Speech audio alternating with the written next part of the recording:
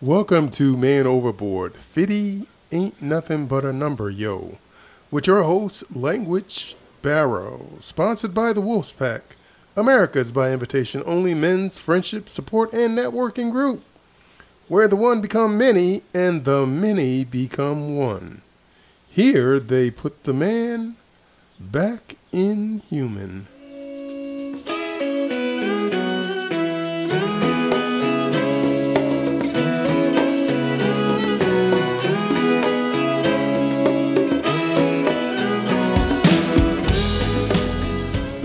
As typical with the format of this podcast, Man Overboard, 50 ain't nothing but a number, yo. We generally start off the podcast talking about graduate school. And just so to catch you up, we completed the second spring semester for graduate school, and now I've started the first summer semester of graduate school, which I think runs to the middle of June. I'll be studying organizational strategy and policy with a focus on strategic management. Since we are in the second week of school, there's really not much to report. I just completed one of our quizzes and turned in an application, which is really like a mini paper on some specific topics for class. And so I'll be moving into the second week, which again will be another quiz. And instead of doing a paper topic or application, this week we'll be looking at a case study, and I haven't gotten around to that yet since it's Monday at the beginning of the week. So that's pretty much it for graduate school. Next up, we're going to be talking about dating. Typically, we were talking about online dating because I was doing some online dating in Colombia. And we've decided that we're not going to really pursue any more online dating, whether Colombia or elsewhere. So there's really not much to talk about in the online dating arena. However, one thing that I really did want to mention was just dating in general. So prior to my divorce, I had stopped dating when I was in separation. So that was, man, I guess we're coming up on 3.5 years of no dating. Wow, that's a long time. So it's been 3.5 years without dating. The one thing that I wanted to mention in my separation, I had started going back out and doing a lot of Latin dancing and salsa dancing. That's something that I really enjoy doing. So I started doing that and meeting various people, making acquaintances, both male and female. So I was on the track to start dating again. And then the coronavirus came along and really wiped that whole thing pretty much off the map. And so like a lot of people, I've been sequestered, and I was not either fortunate or smart enough or lucky enough to get a corona partner prior to the pandemic. So I've kind of had to go through this situation alone, and I'm pretty sure I'm not unusual in that. So in the conventional dating arena, I've never been someone that guys would say had game. I've never been that kind of person that could just strike up random conversations with women and just woo them or charm them. That was never a talent of mine or never a gift of mine. And all my acquaintances or my dating experience has always been one-on-one, talking to someone one-on-one, getting to know them, and then progressing from there. Now, I've had very good friends who were very talented in that arena. I don't know what you call them, gamers, playboys, or whatever the term is. It's a different term used by men than used by women.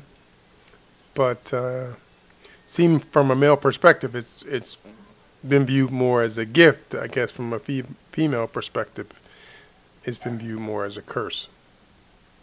So I've seen the talent in action on many occasions.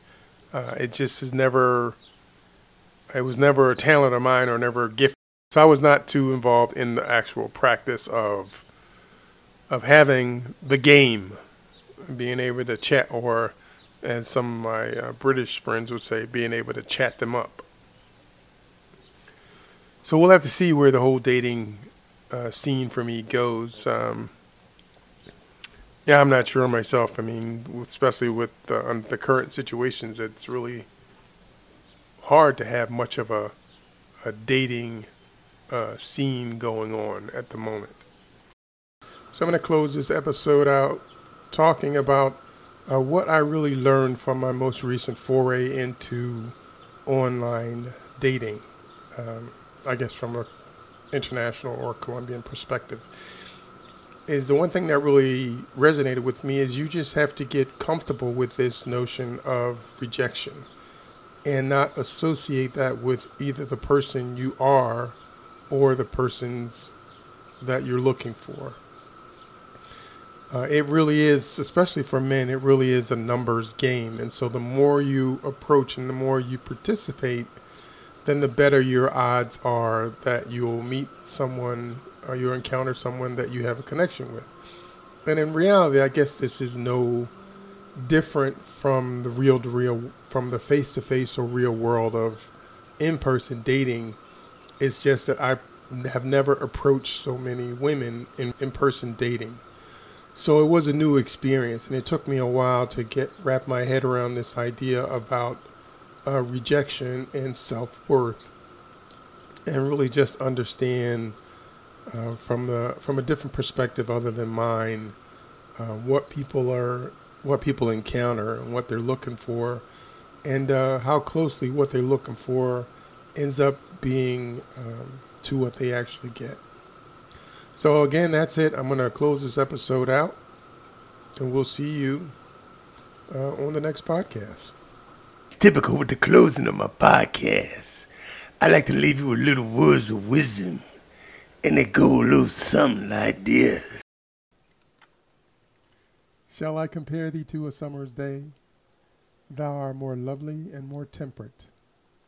Rough winds do shake the darling buds of May, and summer's lease has all too short a date. Sometimes too hot the eyes of heaven shines, and often is his gold complexion dimmed, and every fair from fair sometimes declines, by chance or nature's changing course untrimmed. But thy eternal summer shall not fade, nor lose possession of that fair thou'st, nor shall death brag thou wondrous in its shade, when in eternal lines to time thou grow'st. So long as men can breathe, or eyes can see, so long lives this, and this gives life to thee. You're getting away.